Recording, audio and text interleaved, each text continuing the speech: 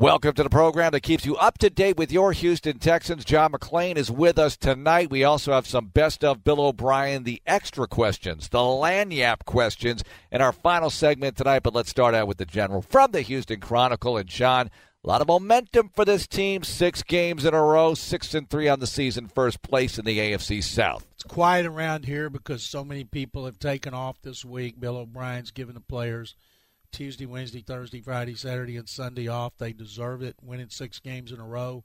They've been getting a lot of victory Mondays off, which is good for them, great motivation. And I got to tell you, Mark, seeing this team win, blowout like Dolphins, go to Jacksonville, win by 13 against a defense that's still got all its components, and then escaping Denver. I've seen so many games, the Texans and the Oilers had lost there on late plays like that. And I thought sure McManus was going to make the field goal. He's got the leg. He's used to kicking in the altitude. And then he gets the little high snap and he misses. I couldn't believe it. And I know you've been told this. You were making a call, of course, in the booth. But being down there on the field when he missed, and I described it as the players were like roaches with the lights coming on, just sprinting as fast as they could. And the guys coming off the bench toward the field goal unit, and they were just so happy.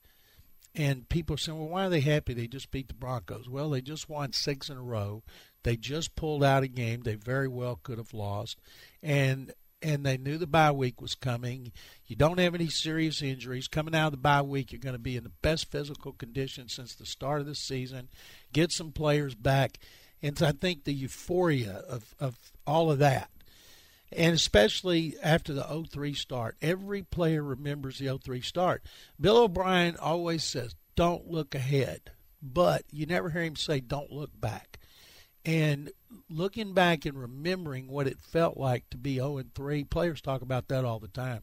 They say, we lost 3 close games. We could lose 3 close games. We do not want to be there again, and I think that's one of the motivating factors. Yeah, it wasn't their best performance, but it was good enough to win, and I think a lot of the jubilation was because once that 4th and 8 conversion was hit by Keenum and Emmanuel Sanders, what a great play. I think everybody thought, oh, boy, this is it. This is not good. It's Denver, so a long field goal is just as good as a short field goal, although the play by Covington for the TFL to make it a 51-yard attempt. That was big. Yep, that was a big moment right there. And I just think that everyone sort of had enough moments to soak in that, this is probably a loss. No, it's not. He missed it. Fantastic, 6 wins in a row. And they found a way to win. I mean, the formula is don't throw it that much, run it as much as you can, and play great defense. And also 3 consecutive games without a turnover for the first time in franchise history, which I found amazing. I mean, Omar from Texans PR told me that. And I know a lot about the history of this team, obviously, but I did not know that they had never gone 3 consecutive games without coughing the ball up. I thought that was huge. It was huge, and it's not going to happen a lot because it's just hard in this league. But I think Bill O'Brien is doing a really smart coaching job. I'm one of the people that follow the team that go crazy when he constantly runs on first down for a yard or 2.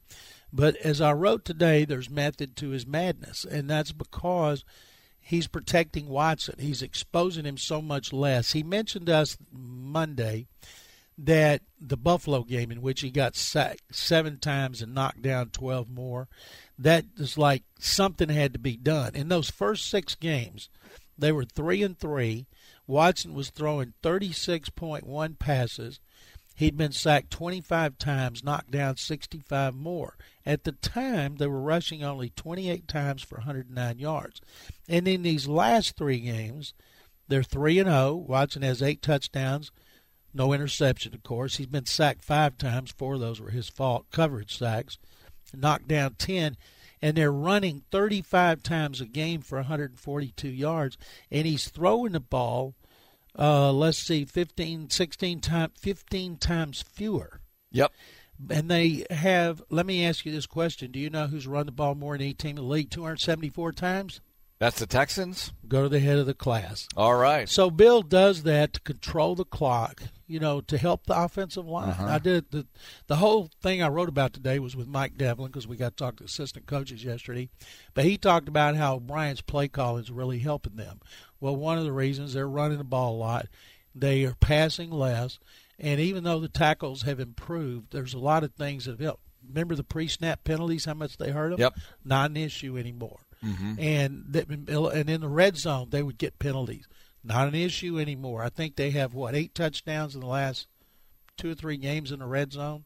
They've gotten out of that 31st spot. So everything is working, and it starts, I think, with O'Brien's play calling. So the next time you want to pull your hair out because he runs on first down for 2 yards to Lamar Miller or Alfred Blue, think about why he's doing it and the results he's getting. It's kind of like the way they won games for a good portion of 2015 and 2016, except with a much better quarterback. This is a guy who can make the plays for you, extend plays, and it's Deshaun Watson back there instead of T.J. Yates, and we love T.J., or instead of Brock Osweiler. Maybe we don't love him so much, but you get my drift here. You have a much better quarterback playing with this formula, and when you need to throw it, if you are down, he can do it. You just don't want to have him do it because he still has that injury recovery thing going on. In the offseason, I think we were at the NFL meetings, and Mike Vrabel said at the AFC Coaches Breakfast, we felt like that as long as Watson had the ball in his hands, he's capable of making a play.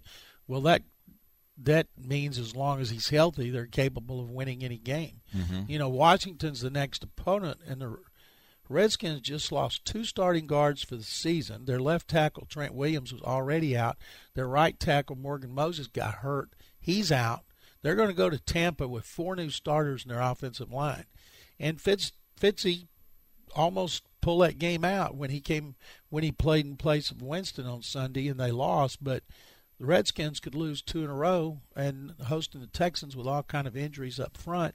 And that's another thing. Texans have had a lot of injuries, but it's not to Watt. It's not to Clowney and Watson and Merciless. And I'm not saying they're more important. They've overcome those injuries because they're a better team. But they're much more fortunate injury-wise this year than they were last year. Well, with Will Fuller out for the season, they make the trade for Demaryius Thomas. We talked about it last week, but now that they have a game under their belt with him and they get a couple of weeks to get ready now, it's not like they're here in the building practicing all day long during the bye.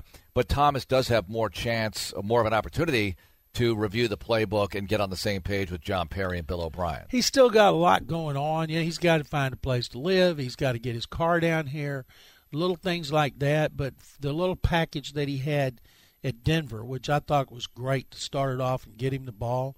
That wide receiver, you throw that quick throw out there that doesn't work a lot. Mm-hmm. It worked with him, and one reason he's big and strong and he can break tackles. And I think it was just a preview of what he can do and why Brian Gaine made that trade. And I'm really excited to watch Demaryius Thomas down the stretch because he's never played with a receiver on the other side like Hopkins. So I think he's going to make a big contribution over the second half, and I can't wait for the Washington game. I almost wish that game was Sunday. I think we all want to see Keke QT get back because we've seen what he could do. Be a nice thing. And also Deontay Foreman eventually. Who? Maybe. Yeah, I know. But if you don't could remember him. If you could get both those guys in the fray, oh my gosh. Now you have all these extra weapons, and down the stretch, just never mind Foreman because I know he's a separate issue.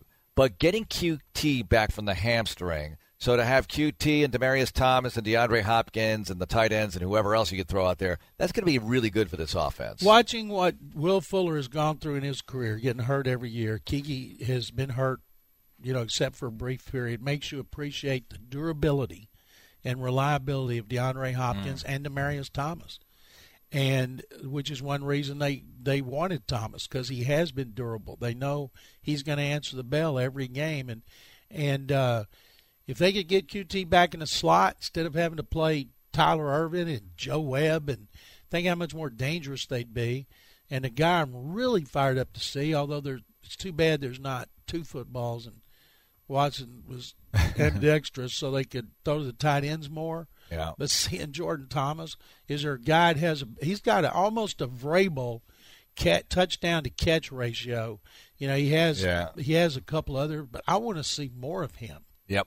Well, we all do. And I think you will, but you're right. There's only one football. It's tough to spread it around everywhere you want to go. It's just fun to watch right now.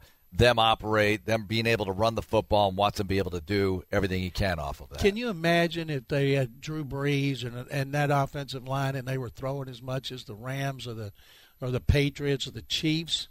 What these receivers and tight ends could do with Watson if they were throwing the ball like that?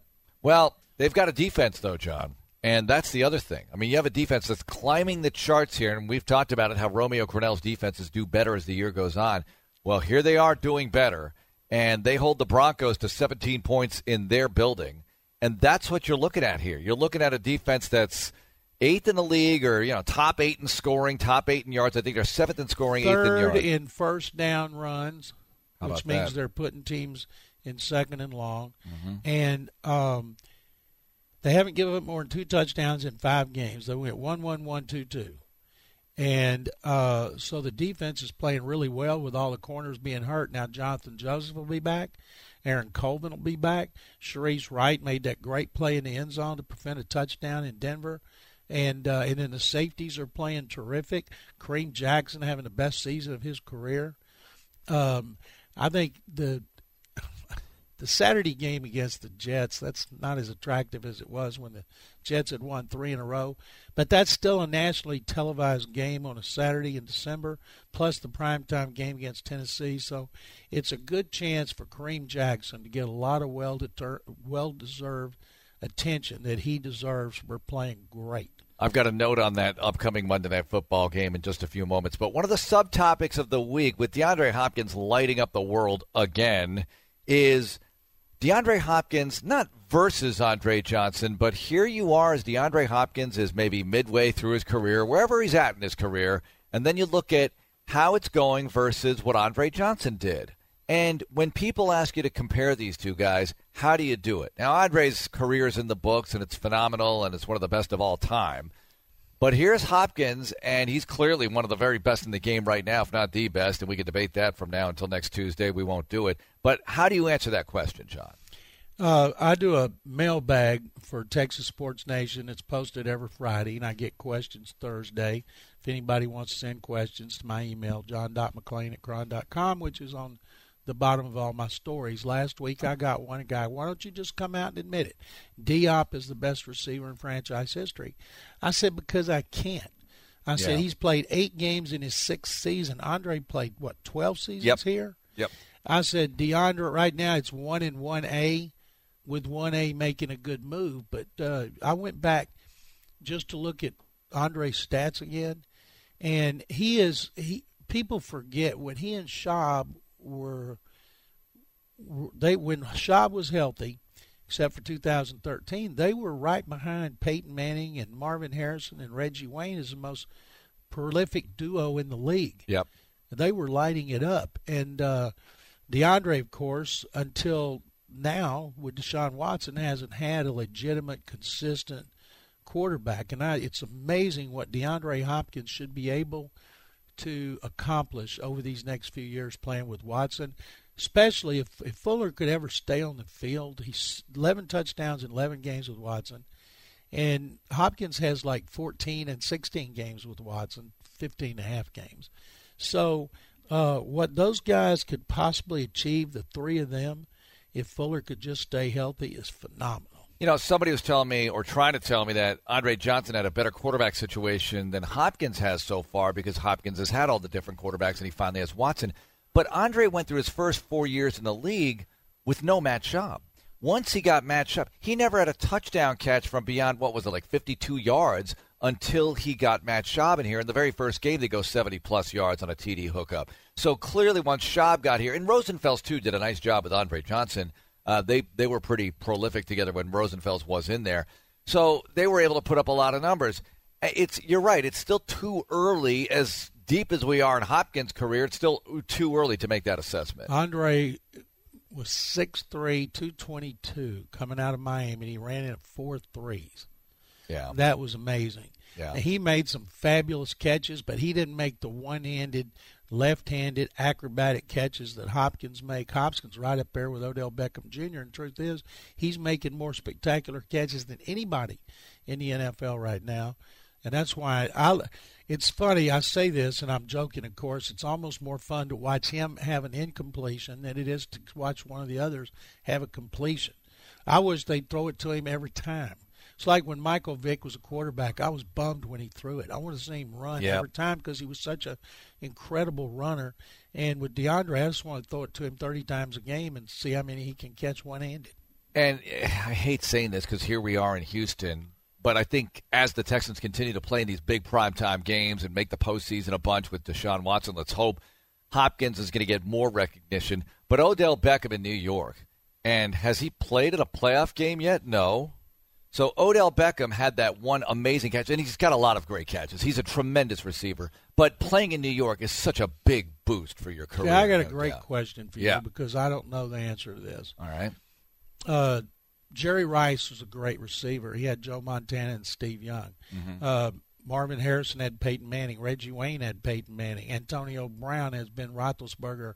Are these receivers great because of the quarterbacks? None of those quarterbacks were bad. All of them. It's chicken and egg. It's chicken and egg. I think they make each other great. What would no DeAndre Hopkins be and Andre Johnson be if they'd have played with Joe Montana and it'd be ridiculous. Peyton Manning? If Andre Johnson played Tom Brady had a receiver like that for his whole 10 years of his career. You give Tom Brady Andre Johnson or Peyton Manning Andre Johnson, forget about it. I mean, that's why what they've accomplished to me is more impressive than what those other guys have accomplished. Mm-hmm. Plus, the teams they've played on have been better, so they've gotten more national TV appearances. Right. They've gotten more playoff game appearances. And, of course, all the guys I mentioned been in a Super Bowl. That's why when Andre Johnson first made it to the playoffs in 2011 and caught a touchdown pass in that first playoff game, I was so relieved in a way. I just always wanted to see him do that on that stage. All right, the General stays with us. A note on the upcoming Monday Night Football game between the Texans and the Tennessee Titans. That's going to be the next game once the Texans get back to the bye. You're looking ahead. You need to stay focused. We're allowed to look ahead. After the Texans play the Redskins, we'll get to that in just a moment here. It's bye weekend, so we're just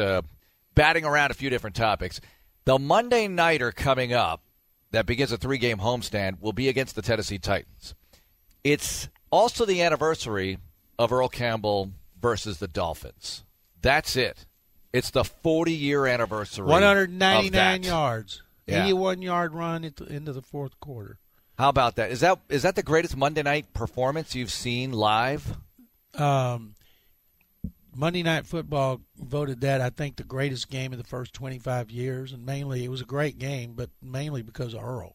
Right. And that was Earl's rookie year, of course, and it was a spectacular performance. And as Dan Pastorini said, that's really the birth of Love You Blue. Came out and had all the pom-poms and the white pom-poms, and Howard Cosell, Don Meredith just loved it and promoted it. And Earl's performance, and I saw Earl rush for over 200 yards multiple times, but that game in that setting, that performance to me was the greatest I've seen in Houston history and one of the greatest in NFL history. I think the greatest that I've ever seen was Brett Favre's performance against Oakland after his dad died. That was phenomenal. Passes. That was phenomenal. There have been some great comebacks, like Peyton Manning coming back against that was Monday Night Football, right, against the Buccaneers. Chiefs that coming time. back one time. I saw a Dolphins-Jets game in New York. It was a spectacular comeback, but none beat Brett Favre. I saw 4 touchdown passes right after Irv died. I saw a game, I want to say it was 83, when I loved the Chargers and Air Coryell. Dan Fouts against Kenny Anderson, and I think it was 50-36 or something like that. The Chargers won it, and it was an outrageous game. It smashed every record. I mean, you didn't see scores like that back then, and that was another great one. There have been so many great ones. Of course, Monday night doesn't have the luster that it used to because it used to be on over-the-air TV. Now it's the Sunday night game that has the over-air TV luster and all of that. All right, but next up for the Texans, the Washington Redskins. You mentioned it. They're playing banged up on the offensive line. They'll be at Tampa Bay this week. But it's a rare trip to the nation's capital, and only the third time in franchise history, and I personally hate that stadium. I remember the last one. The booth is in the corner. I can't stand it. But that game was amazing in 2010 that went into overtime with Schaub versus Donovan McNabb. Andre Johnson, incredible catch in the back of the end zone. Yep. That was amazing. That was unforgettable, really. So here we go. They're going to go out there again. And, for those who are trying to weigh how difficult the schedule is down the stretch for the Texans, John, I think it's important to point out you never know what these games are going to turn into. I always go back to 2012 when the Texans took on the Jaguars, and the Texans were rolling at that time, having their greatest season ever, and the Jaguars were terrible. But Chad Henne lights up the Texans. They're down 2 touchdowns in the fourth quarter, have to go deep into overtime to win it. Things like that happen in the NFL all the time. Let me ask this question to anybody listening who's complaining about not winning pretty. A guy called us on 610 this week and said he'd rather see them lose pretty than win ugly. And I said, what? That's one of the dumbest things I've ever heard. Denver has lost pretty. They lost by 3 to Kansas City, lost by 7 to Kansas City, lost by 4 to the Rams. Both games were in the 20s. Those 3 games, would you rather see the Texans lose games like that or win in 19-17 over Denver? I think I know the answer to any to that question from anybody that really cares about a team, especially after those 3 start. I've never thought this Super Bowl team. I told them the other day on 610, I said, guys, it's not – nobody's predicting this team to go to the Super Bowl. Why would you think they go out there and blow people out? They need another off season. They got areas that need to be rebuilt and added to. And so I think it's an incredible accomplishment if you win the division, if you win another playoff game, which they've done, and then next year you have Brian Gain, and I believe based on the moves we've seen Gain make, especially the draft and the trade for Demaryius Thomas, I've got a lot of confidence in him and Bill O'Brien, what they're going to do in the offseason, in the draft and free agency, and re-signing their players. So it just irks me that people complain. I got emails. I get my mailbag for Friday with people don't like O'Brien's play call and they don't like the close wins. And I look down and I want to say, they've won 6 games in a row. Yeah. Well, a few things about what you just said. Brian Gain, first of all, it's not just the draft, which looks like a really good class right now. You want to see more out of Rankin, but it's his first year, and all right, they're getting by without him being in the lineup. He's that extra O-lineman right now. But when you look at Justin Reed, when he's you look at playing like a first rounder, the Jordans. I was about to say the Thomases, but the Jordans, and I just like what I see out of this class. Callum Bye and Duke Ejiofor and all those people. And QT when he's on the field. Yeah, they got to get him on the field, but when he's been on there, he's been good. The other thing is this: the pickups, and Rick Smith was pretty good at this as well. But Brian Gain looks very adept at being able to go to the street, get guys to come in. Look at the special teams plays they're getting. A.J. Moore the other day, making some big hits in that game. You look at Buddy Howell making a big hit in that game on special teams. These special teamers weren't around here in camp, yet they're really making this team better. They're finding guys that fit, and then they're coaching them up. Yeah, I think this is a really good coaching staff. I think the addition of John Pagano coaching outside linebackers, long time defensive coordinator. I thought that was a really good move. I thought keeping Anthony Midget, who'd been the number 2 secondary coach for 4 years, I think he's doing a terrific job. Yeah, and you never knew how that was going to go. He's been on the staff, but now he's the head coach of that position group. And bringing in Brad Seeley, take over special teams, and he does a lot of things to help build beyond special teams because he's been in the league 30 years, and he's really knowledgeable. That was a tremendous move, and hanging on to some guys. Wes Welker, Denver wanted to hire Welker, and they wouldn't let him go. You think Wes isn't happy he stayed here instead of going to Denver? And there's I think that's a really good coaching staff, and one of the reasons they've been able to do what they are is because of that. And when you're bringing in new players, if you don't coach them up, it doesn't matter how well they fit your system, and they're coaching them up. All right, John, when you like look at Josh Keyes, that's a good example right there. Oh, yeah. Coming in for a Thursday game and then making a couple of big plays, that's a credit to him, and it's a credit to them. I thought in the preseason it looked pretty good. I thought he was a bubble player to make the 53-man roster. My 53-man roster that had a Dick Vitale like 60 players on it. Anyway, the Colts and the Jags will get together this weekend.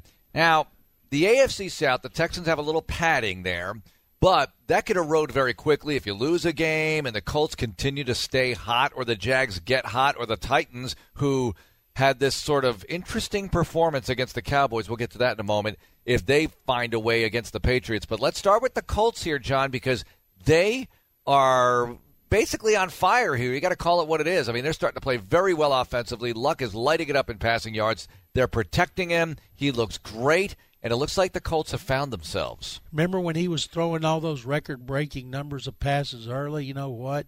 They've run for over 200 yards in the last 2 games. They're averaging 39.6 points. He's only been sacked 10 times this season because they rebuilt their offensive line with 2 rookies and 1 veteran, and shows you it can be done in the draft. And I think Indianapolis is the second-best team in the league because of luck, because of the running division, game. you mean? Then division, yes, yes. I think their schedule doesn't look all that tough. I think ultimately it's going to be a 3-team race, and Jacksonville is not going to be in it. They're about to lose their 5th consecutive game. All right, so you think the Titans are still alive here, but the Colts, how about this? Not to bog anybody down with numbers, which means I'm about to bog you down with numbers. They're 6th in the league in points scored. They're 10th in yardage. Okay, but they're climbing those charts, right? And Luck is unbelievable with the passing yardage, I believe, 2nd. Defensively, they're still down the line a little bit in their statistics, but we'll see how they do. Now, do you pick the Colts to beat the Jags this weekend? Yes. Will you do it? I definitely take the Colts to beat the Jags. All right. One team's going in one direction, and the other team's going in another direction. All right, so you think the Jags are done. Now, what about the Titans here? And we can always get back to the Colts if They we got need to play who? The New England Patriots at home. Well, if they were to beat New England, oh my gosh, like Jacksonville beat New England early in Jacksonville, but I don't think the Patriots going to win out. The Patriots are averaging 36 points during their winning streak. Tennessee is allowing the fewest points a game. Yeah. They're the best in the red zone, so it's going to be a really good test for the Patriots. It's going to be a lot of Patriot fans in Nashville at that game. And I think, of course, the Patriots. I don't ever pick against the Patriots. I think they'll win that game. That'll be good for the Texans. Then you'll have Indianapolis and Tennessee tied for second. Right now, the lead's 1.5 games, so it'd be 1 game. Well, you have all 3 division opponents coming to NRG Stadium. Tennessee on Monday Night Football, like we said, and the Colts are going to come in here. It's going to be another utter shootout. You can ill afford to have that game, if it's a loss, be one where the Colts draw even with you. You got to find a way to make that game, I hate to say not mean anything, but not mean as much as it possibly could if you lose. Let me ask you a question. Yeah. I'm doing a story on page 1A of the Chronicle for Sunday. Right. And I'm going to start off with what was the turning point from the 0-3 start, from being an 0-3 loser to a 6-3 division leader. I've got it for you. I bet we're thinking the same thing. Go ahead. Fumble recovery in the end zone in Indianapolis. Well, I was going to say Frank Reich's decision, but it was Indianapolis. I don't think it was Frank Reich's decision. I think that now let's say Reich. I thought the decision actually was a pretty good one. I was really not convinced, didn't but I was like really the play call. Didn't like the who they threw it to. A backup receiver. Look, Andrew Luck. Well, what did they have on the field that day? Hilton was out of the game at that point. Right. Everybody was a reserve at that point. All the more reason not to do it. Well, but they were so hot because the sack by Clowney, the Snow Angel sack, made it 3rd and really long. And then they got a big chunk play to make it 4th and 4. And I'm thinking they're going to hit this, and this is not going to be good. That was one of those plays, calling it, I was like, oh, here we go. Luck is just going to kill us. And Joseph makes the great play because all of a sudden he snapped into press coverage on Chester Rogers as opposed to giving him any kind of cushion, and I think that made all the difference right there. Big play by J-Joe. That was a big turning point right there. I got you. And I don't know if it's the decision so much as the execution, or you could call it misexecution. J-Joe made a great play. But, and I appreciate your input, but for historical purposes. It'll always go down as Reich's what decision. Frank Reich meant to this city for so long, he is the villain in this one. How about Dallas and the Jason Garrett punt instead of running it with Zeke? But by then, they'd already won a game. I'm just looking for one thing, and I'm saying it's Frank Reich's decision. Because they could have lost that game. Think about this. Those first 3 wins were all so close. Look, the losses were close too. I mean, you have to call it like it is. People who complain about those wins being too close and they got lucky. Look, Tennessee, they're at midfield and they run out the clock trying to get it into field goal range. I mean, that was kind of a ridiculous play, it just didn't work out. He didn't have any receivers to throw to. Whatever happened. The point is this. You had a situation where you could have easily gotten into field goal range and tied that game up, and who knows what happens at that point. That's by far the worst loss. Eli Manning played great in that game, so it's okay. Oh, the Giants. But the Titans game with the guys who were out, the fake punt touchdown. That if they end up losing something by one game, that's going to be one. That one is going to haunt him for the rest of the season. I think the Giants too, even though but Eli played great. Yeah, he did, and I'm not going to go back to individual plays, but to me, once they score to make it a one-score game and they need the ball back, but the Giants go on a 75-yard touchdown drive and put it out of reach. To me, you needed a stop right there, and I can't remember all the plays along the way in that drive, but I know there were probably several where you're just thinking, oh my gosh, he did it to us again, and they've won 6 in a row now since losing that Giants game, so they'll play Washington next, followed by Tennessee. Let's continue to go around the league here with John McClain while we have him. Now, you're right, the Titans, 17.5 points per game. They lead the NFL in scoring defense. Well, that's about to change.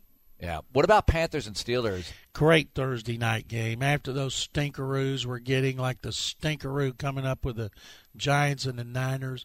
But this we got a good one 2 weeks ago with the Texans and Dolphins. We had a great one, but I'm talking about, that was a good one. It was good for Houston. Carolina has been a very vastly underrated team. As great as New Orleans is playing, hadn't lost since the first game. Panthers are only one game back, and they still play each other twice in the last 3 games, That's I believe. Huge. Cam Newton is playing better than any time in his career, including when he was the MVP in 2015, because Norv Turner, when it comes to picking an assistant coach of the year, Norv Turner's got to get serious consideration. Came out of 1 year retirement or whatever happened and gets hired there. Newton is terrific. Pittsburgh goes on a roll. Mm-hmm. No way. I don't ever pick against Pittsburgh at home, and I'm not picking against them on Thursday night. Hey, I'm just looking ahead here, like I do on occasion, I'm not supposed to. That Week 16 game, the Texans and the Philadelphia Eagles. The Chiefs are playing the Seahawks on Sunday Night Football. I wonder if that sticks or if they flex out of that. What are the games they got? I gotta look at that Week 16 Well, first of all, schedule. they love the Eagles. They love, and the Eagles probably are going to get hot. The Eagles are probably going to get on a roll here, so there'd be a good chance that could happen. Yeah, you never know. Now, we know the last one, going at the start of the year, we look, whoa, that Texans-Jaguars game could get flexed. I'm looking at Steelers at Saints, but that's a CBS 425 game. I don't know if they can flex that to a Sunday night. That might be a protected game. So we'll see. I'm just wondering if that Texans-Eagles game gets flexed or not. I mean, I'm looking around here at the other games that are available, and yeah, the only reason I say that, because, it's kind of flattering to be flexed into the primetime game, but it's just for personal reasons because I don't want to get back at 6 in the morning. Yeah, anyway, well, I'm there anyway, so it doesn't matter to me. It doesn't matter to you. You'll be in Philadelphia overnight. All right, as far as other games this weekend, General, anything else catching your fancy? Well, you'll have to ask me because I... Okay. Let me give you this. Saints at Bengals. Bengals are still very much alive in that AFC North. They are. They're right behind the Steelers. Saints, they're going to lose at some point. They're coming off this great victory over the Rams. Could they have a letdown? They could, but I'm not picking to lose. They've won at Minnesota. They won at Baltimore, so I'm going with the Saints. Okay. Are the Dolphins... we just saw them here. They're 5-4, though. They're a winning team, and they're going to be at Green Bay. You talk about winning ugly over the Jets. Yep. Yeah, 4 interceptions. It's ugly. It's ugly. Can you believe at the midway point the Packers have a losing record? Yeah. I think they're going to bounce back big at home. Get well game. Yeah. Cowboys at the Eagles. Are the Cowboys done, and is Garrett going to get fired? I don't think he'll get fired during the season, but that's what Jerry Jones said in 2010 when he dumped Wade Phillips during the season, which led to Wade coming here as defensive coordinator. I'm taking the Eagles. Does John Harbaugh lose his job? If he does, he'll get a job before sundown. Yeah. Would Ozzie Newsome do this? Would Stephen Biscotti, the owner, make him fire Harbaugh since he's retiring after the season, or wait and let Eric DeCosta, the new longtime personnel director who's turned down multiple chances to be general manager somewhere else for just this opportunity? I can't imagine they would fire Harbaugh during the season. Not during the season. After the season, and then he gets the Browns job. The shelf life runs out on everybody. And I think the Browns, though, are looking more for an offensive guy who'll put a college-type offense in there, and that the Haslams will offer Lincoln Riley a blank check. Are you picking the Redskins over the Buccaneers this weekend? Or no, I'm picking the Buccaneers because they're at home. They just scored like 28, 30 points with Fitzy. I think he's going to work some Fitz magic on him. John, thank you very much. Thank you very much, Mark. Before we get to Houston Methodist Minutes, and tonight's a sore subject. Isn't it always a sore subject with Houston Methodist Minutes? Groin injuries. But before we get to that, Bill O'Brien, every week on his show, we ask him the extra question presented by Amegy Bank of Texas. Something off-field, might be football-related, might be youth football-related. In this case, it is. We go the best of here with a couple of these. The helmet rule and how you teach football to kids these days. How is it different? We asked this of the head coach recently. I think that we all have to, all of us at every level have to do a really good job of educating parents on how we're teaching proper techniques in football, because I think that's going to be the big thing relative to our game over the next, 30 to 40 years, where this game's going. And with all the studies that are being done on CTE and all that, look, those things are real, and we have to understand that, and we've got to go into the communities to the best of our ability. We try to do things in the off season around here to help promote what we're trying to do, what we're teaching at our level. But I know that in Texas, especially where I live in Houston, the coaching is really good at the youth level, like really good. These guys, I've seen them coach, see how they do things, teaching the proper technique of, head up, shoulders, not leading with your head, not leading with the top of your head, and teaching them the right techniques, playing with your hands, things like that. So I think we're headed down the right road. We just need to continue that, because football's a great sport, and participation in football in some areas is down. Not really in Texas, but I think in some areas of the country is down, and we've got to keep football alive for a long time, because football's a great sport. It should be easier for these kids to play with that style versus guys who grew up with another way of playing, right? Yeah, I think so. I think that's a great point. I mean, I think these kids are seeing how things are being officiated. I think the NFL does a really good job of sending out videos on what we're doing relative to how we're calling things. And, I know that the different teams with their in-house media people are showing some things on their websites, too. So I know that everybody's trying to educate the public on how we're doing things. Before we get to the next Bill O'Brien Lanyap question, you want to bring a little Texans football to the classroom? Sign up for Toro's Math Drills, presented by ConocoPhillips. Toro's Math Drills is a video series designed to help 3rd and 4th graders learn how to tackle math in the classroom. Go to HoustonTexans.com/Toro's Math Drills to learn more.